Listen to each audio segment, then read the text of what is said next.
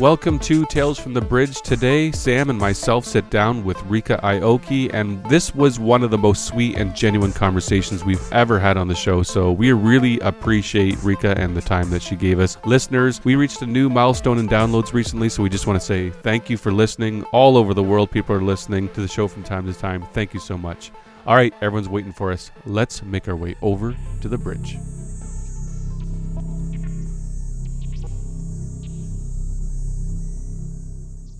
If you enjoyed our review of the novel Light from Uncommon Stars, or you can read a thumbnail, you'll be as excited as we are that Ryka Aoki is joining us today. Ryka is a poet, composer, teacher, and novelist. Light from Uncommon Stars was an Alex and otherwise award winner and a finalist for the Hugo, Locus, and Ignite Awards. Ryka is also a two-time Lambda Literary Award finalist for her collections Seasonal Velocities and Why Dust Shall Never Settle Upon the Soul, and her first novel, Humila Hilo, called one of the 10 best books set in Hawaii by Book Riot. She has been recognized by the California State Senate for her extraordinary commitment to the visibility and well-being of transgender people, and is currently a professor of English at Santa Monica College. Thank you for taking the time to join us, and welcome to the show. You're so welcome. Thank you very much for just having me here, and for everybody listening. I wonder if you could tell us a bit about, maybe give us a bit of an overview about your career trajectory as a writer and a musician, because I feel like there's a lot there that people don't know if they haven't read your bio, and I do encourage people to go to your website. So it's the violin has really been a wonderful, wonderful thing to learn. I picked it up as I was writing Light from Uncommon Stars because it was part of my book research, and I had no idea how to play the violin. Just like 4 years ago, I had no idea what was going on. And so which is kind of a strange little blind spot because I can play flute and piano and guitar and other things, but the violin was always quite intimidating. And I think part of me deciding to write and use the violin was using my writing career as an excuse to confront one of my big fears and big desires within music, which is to learn the violin. And it turns out, as so many things that one is afraid of do, that there was nothing to be afraid of in the first place. It was just a beautiful, beautiful. It's been a beautiful journey. In fact, I still play, and I'm playing Christmas carols right now, getting ready because I'm probably going to bother friends and play this Christmas. And it is the Katrina's experience that one can sing through the violin is directly a result of me going, oh my God, I can play anything that Maria Callas ever sang, and I can sing it because my voice finally reaches. When you're a trans woman, when you're a trans man, the testosterone drops your vocal cords and suddenly you drop an octave or so, you drop a bit. It doesn't work that way with estrogen. It doesn't go higher. You can't. And so I'm stuck with the voice I have. I will never be able to sing through my vocal cords the way a soprano might, even though in my heart of hearts, I think I could hit those notes. Well, I can with the violin. And in the same way, right, as we read and as we write, we may never be able to hit those heights, but we can with our art. And I think that's what makes art so beautiful. This is what makes our writing so beautiful. We might not be able to ever solve that argument or solve that problem or see that new thing, but when we write and when we read, we can do it through that.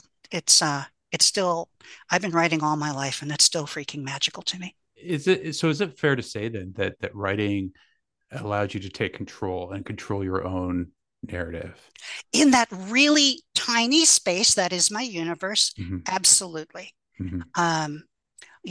My characters got to say the things I could never say. They got to have the opportunities I could never have. They could say that thing and not worry about getting hit. They could go places. They could jump in a car. They could go shopping and buy whatever they wanted.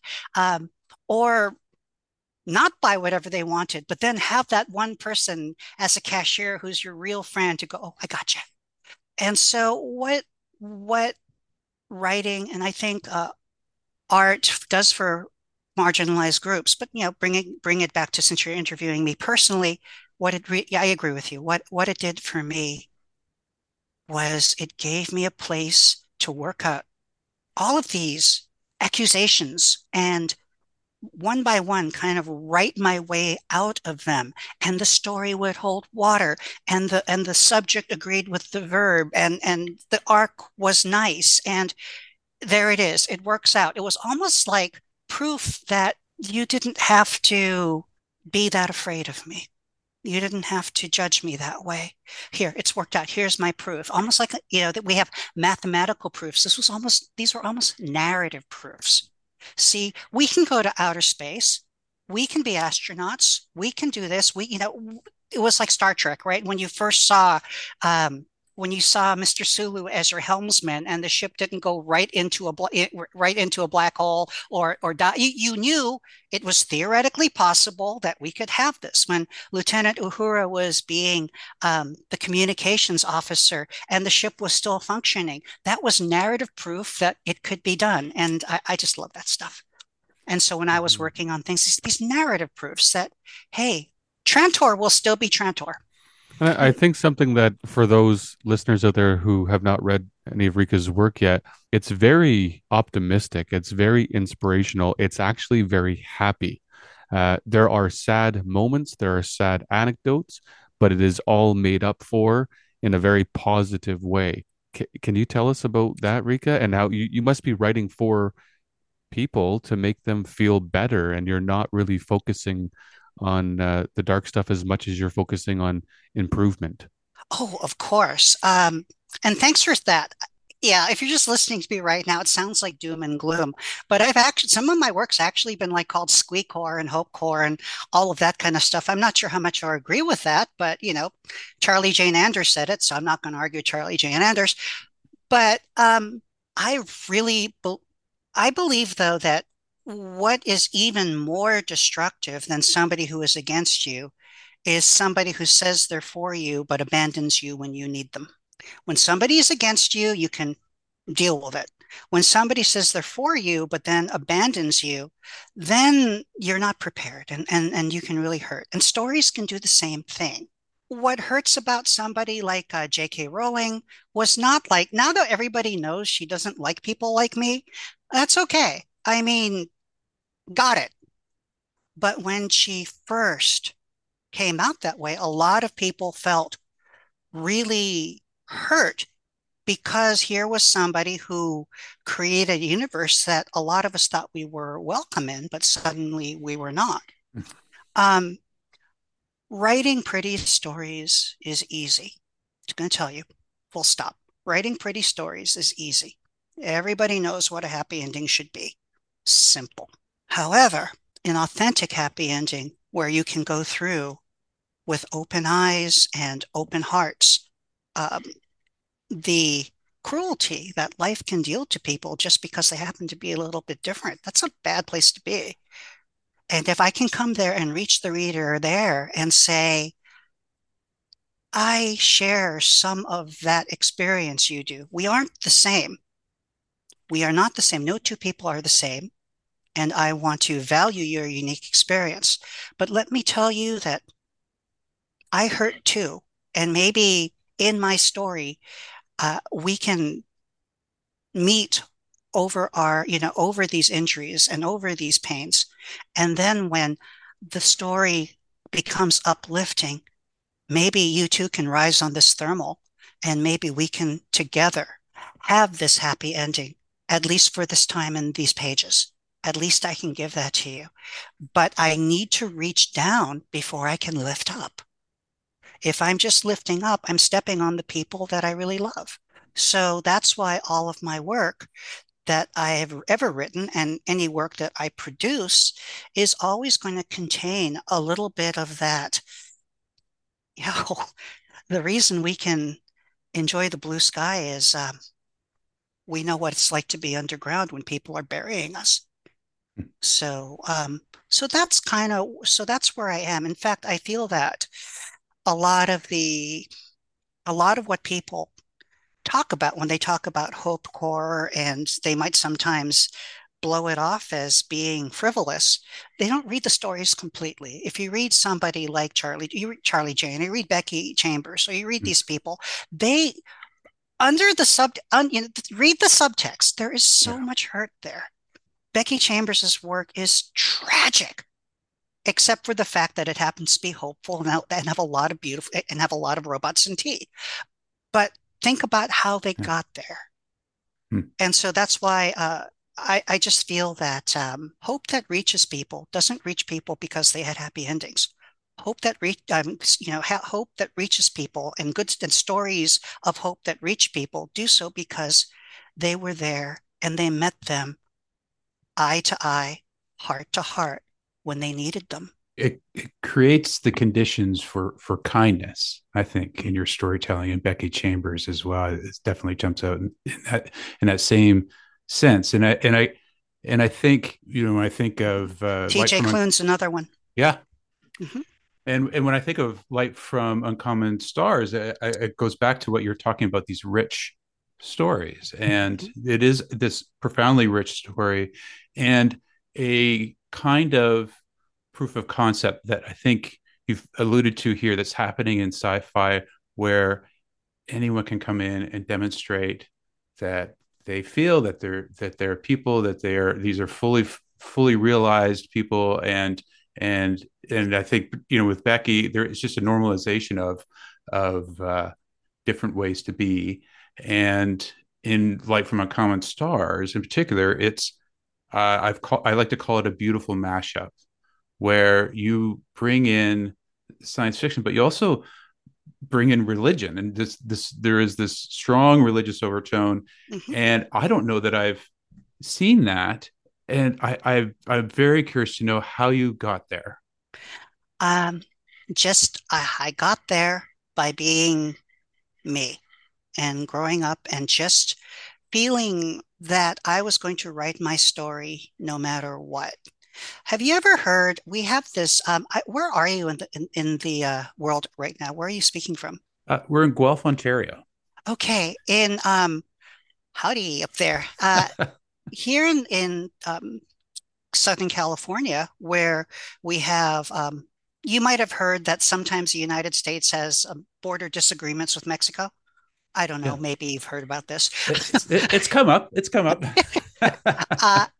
And one thing that you hear is we did not cross the borders crossed us. You know, there were people, borders are things that other people have come in and arbitrarily used to divide what used to be contiguous land. It's the same thing for identity as well. When you are somebody who is is an American. They're an American until they're Asian. And now there has to be a place where they can be Asian and American. And suddenly there's a border. There's no border. There's no dotted line here that separates the Asian from the American part. It's just that people tend to see two different things. Or somebody who likes mathematics and rugby, they're good for them. You go. I don't, there's no, and so we all have borders that cross us. Genre fiction works the same way too. Fiction of genre literatures work the same way. Where does a poem stop being a poem and start being, when does a prose poem, stop being a prose poem and start being a short story, flash fiction? When does that ever happen? When people at the bookstore say it is, I don't know. And in the same way, why not have religion in your science and why not have fantastical elements? I know that I teach English and I'm very analytical when I teach English. I talk about subject, verb, object, and topic sentences. But then when I'm leading a poetry workshop, that all goes out the window. And then when I go to my family in Hawaii, you can't even recognize that I'm speaking proper English. You wouldn't even know that I'm an English teacher. All of these are not a mashup. I'm not a mashup. I'm just one of those really cool creatures that hold incredible multitudes of being and brilliance, which are called human beings. in the golden age of science fiction, we had hard science fiction, soft science fiction, we had fantasy, we had sword and sorcery. And I think a lot of these very tried and true paths worked because so many of the writers grew up with the same shows, grew up with the same sorts of culture, and these were natural. But as we, not you, it's we, we're all science fiction fans. As we bring in writers who come from different parts of the world, different parts of our cities, different parts of our culture, we're going to see that there's going to be a pushback on a lot of what we thought were incontrovertible.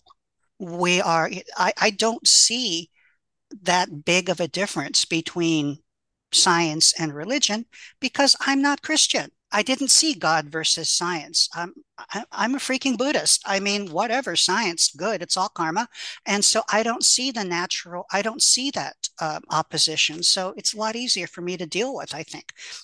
Maybe I'm just in a science fiction bubble, but I really see the science fiction space, the publishers and the authors like yourself, Rika. There's a very welcoming, inclusive, accepting, and very progressive politically and in so many ways progressive thinking. Why is a question that I think we like to ask sometimes is what's the importance of science fiction? And you're just making me want to tweak this a little bit to say, why is science fiction so progressive and healthy? You're a reader. Look in the mirror. It's because of the readers.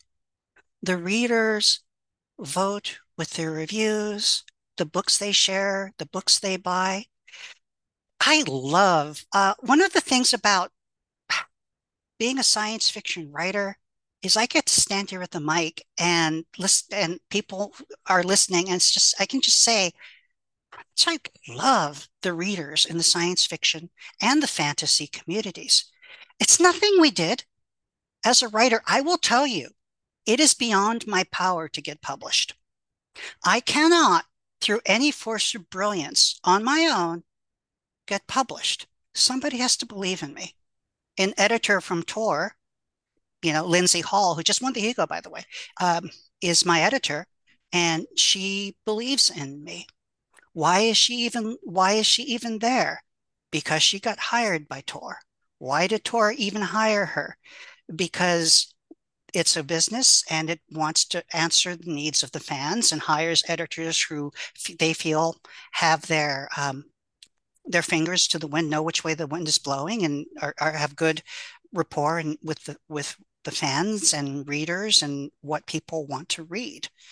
And what do people want to read? Apparently, they want to read books about trans violin players who occasionally have donuts and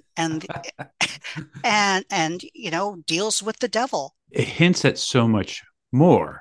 I want to just bring in Lan Tran, who is a retired starship captain Mhm, and an interstellar refugee fleeing mhm. war, and a kind of illness that I'm not entirely sure. Like there's an illness associated with it. Could you give me a peek as to a little bit as a two-parter? What was this illness that they flee? Are you And talking about N plague?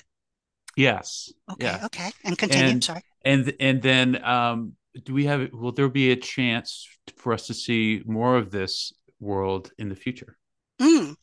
Well, so the N plague is, I think, a lot easier to explain since the book has been published, unfortunately, than it might have been earlier. The N plague was always that feeling, and I guess maybe this comes from Buddhism, that in the end we all return to nothing. It's this idea that the universe is going to go through a heat death. There's nothing we can do about it.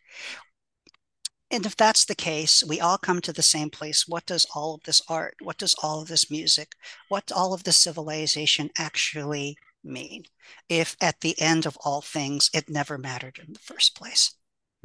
So it is kind of this grand nihilism that we come from nothing, we end as nothing.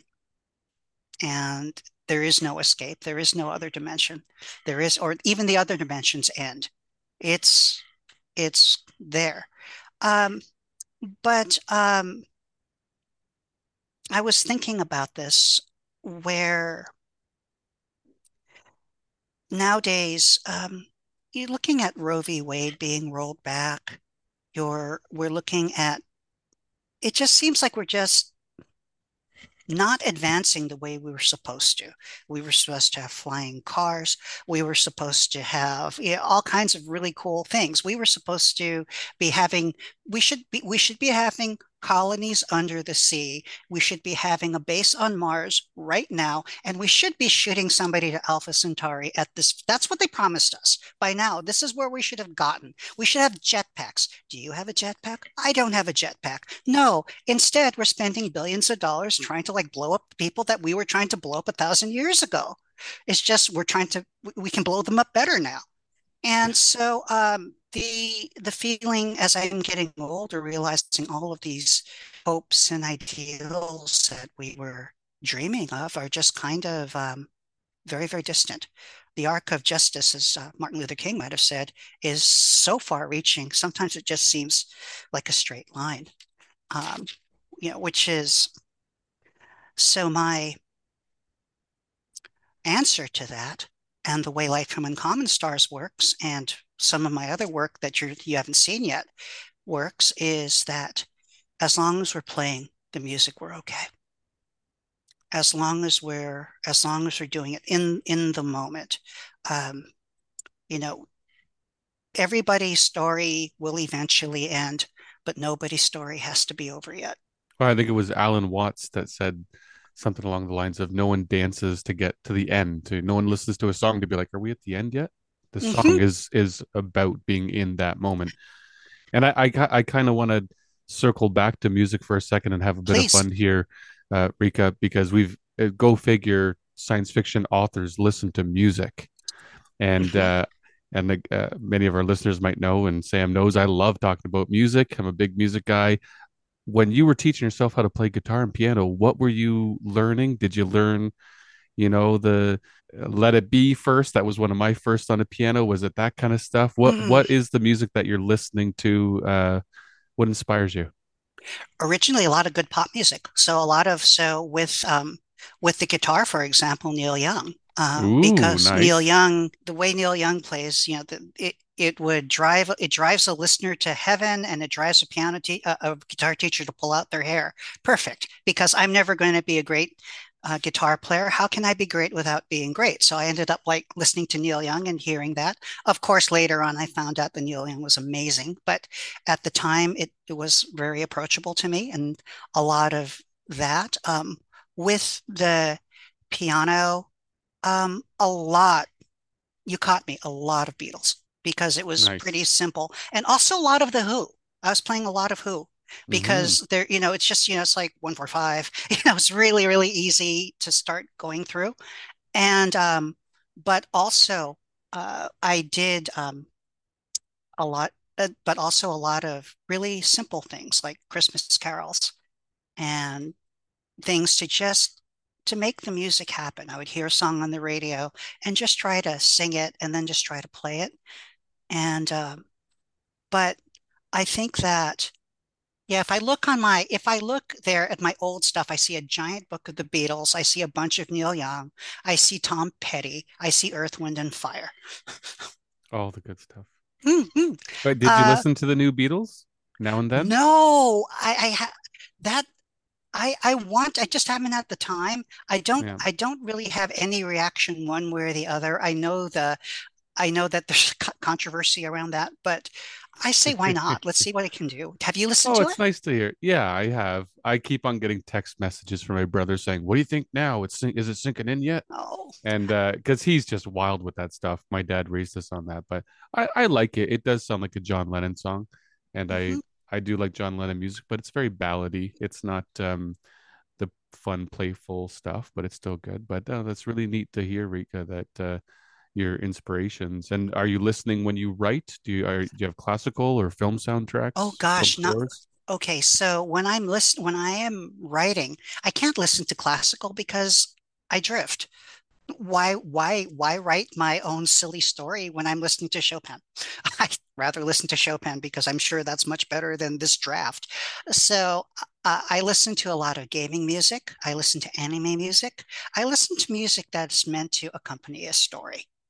Hmm. And so I will listen to you know that there's this like the entire like tavern music that you can listen to that I guess dungeon masters use and they can do their role playing too, and it gives everybody this kind of tavern feel. Yeah, yeah. This sort of thing, I really enjoy. That's And fun. then I'll take a break and put my writing down and go to the piano and play along with the music, or maybe play some violin along with it, and then come back and Hmm. write some more. Well, that's cool. And I know, yeah. so soundtracks, and a lot of that love kind of bled into Light from Uncommon Stars. I listened to, obviously I listened to the Undertale soundtrack, Undertale, Legend of Zelda. These are all beautiful, beautiful things. Yeah. And what I love is, what I love about soundtracks in some ways, it's what I want to do with my work as well. They don't they don't overload you with brilliance. They give you space for you to think about things. And when I'm writing work, I don't want to overload you with story. I want to overload you sometimes, but there are times when I want to give these long spaces, slow things down where you can be the writer, where you can figure things out. And this is how we dance. So, what's next? So, right now I am working, I think, a lot of people have been asking, is there going to be a sequel to Light from Uncommon Stars? And I don't tend to write sequels, but I am writing spin-offs. Actually, Himele Ahilo and Light from Uncommon Stars take place in the same universe. Oh, I didn't notice that. I told people follow the macaroni potato salad. Okay, there is that, and then my next book is going to take two minor characters from, or one might think of as minor characters from Light from Uncommon Stars, and have them catalyze the entire next book. I don't believe in side characters. I think that sometimes one of the pathologies that we have in this world is we treat people who aren't within our immediate circle as NPCs in this giant game that we're playing. But I've never liked that. When I walk past people, I think they might have had the same kind of problems I've had. They're the main characters in their novels. So I think I don't write side characters. I write main characters where some main characters are making cameos, special guest appearances in my book, and I treat them thusly. So with the next book, it is going to, I can't give away too much of the plot, but it's going to be a lot more fantastical and spacier than Light from Uncommon Stars. Uh, there are going to be angels and gods in it trying to repair things, because when you have space aliens coming into your world and your entire mythology had no clue that these space aliens existed, there's a problem here. This is the real mashup. Suddenly, nothing accounts for this, and now things are broken. We have to go fix them. And so that's what the next book is going to be about. That sounds really good. I'm looking forward to reading that. And I've got to ask because we can't not talk about food here. I've It's never read a becoming a book and thing. I've never been so hungry, right? Like Yay! you even made uh, a hot dog bun sound appetizing at one point. Oh, Um, yeah. I believe a character was feeding ducks. I know But exactly what you're talking about. and nachos and of course donuts. But and then you're talking about making bread this weekend. Spoon bread. What It's this this doesn't custardy souffle thing that you bake, and it's got sometimes with pork cracklings. Oh, it's so good. You eat them hot butter. But anyway, well, you've found a way to do something I don't think another author has done. We've heard about food in books before. Of course, it's we talk about food in books, we read about food in books. However, you've done something different here. Did you stumble across that, or did you just say, "It's me. I love food. I want that to be a part of my writing"? it's not just me, and I love food. I people call me a foodie, and I go, I'm not really sure if I am, but I think they've convinced me. But I find that food is such a beautiful and rich indicator of culture and exchange of currency. When I went away to to school. I was at Cornell University, and I did my writing degree. I got my MFA from Cornell University. What did I miss? I missed food. I miss things from home. So I think that we I figured out that, they talk about, a man's heart is through his stomach, right? It works for readers too. A way to a reader's heart is to make, not just that, to make their mouths water. If you can make your reader hungry, that means that you've reached in deep and touched them in a very intimate way. And I can understand why people don't do that, because I think, in the golden age of science fiction, beyond the fact that men don't talk about food at all, which is mostly true, actually.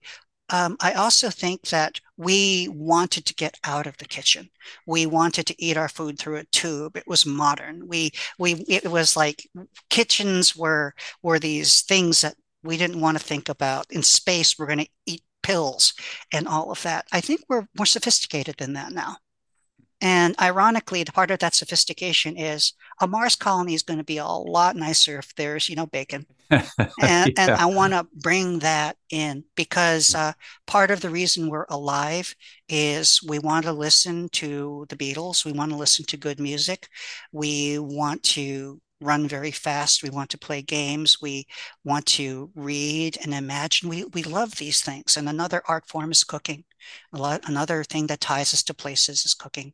So that's something that I really always want to use as a humanizer, as this idea that these are, even when they're aliens, even when they're angels, even when they're queens of hell, they're still in some ways human. And that's how I've come to it. And well, I'm good with it. I want to thank you for your time and for... So well. Might I add one more thing here? Please do, of course. Okay. I wanted to tell folks, a lot of folks have suggested that science fiction, the field of science fiction and fantasy, has become more inclusive, and it's evolving. These are two different things. We have to remember, evolving. What is evolution? Evolution doesn't mean that we're going to get smarter and more and wiser and more adept at what we do. Evolution will do exactly what it's always done: settle for what works. The reason we have all that we have is because we have a survival advantage. But evolution doesn't always mean things are going to get better. Sometimes evolution, we can lose traits that we gained. Birds can stop flying.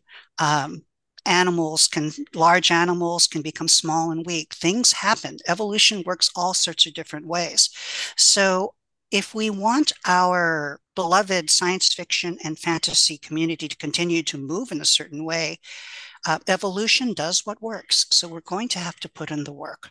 I urge all of you to support the writers that you love, and to advocate for them, and to let them know how much their work means to you. And for those of us who are writers, I say the same thing, to let the fans and readers know how much we are grateful and we're honored by them. And if we continue doing this, we can work and evolve our community to become even more special than it is now.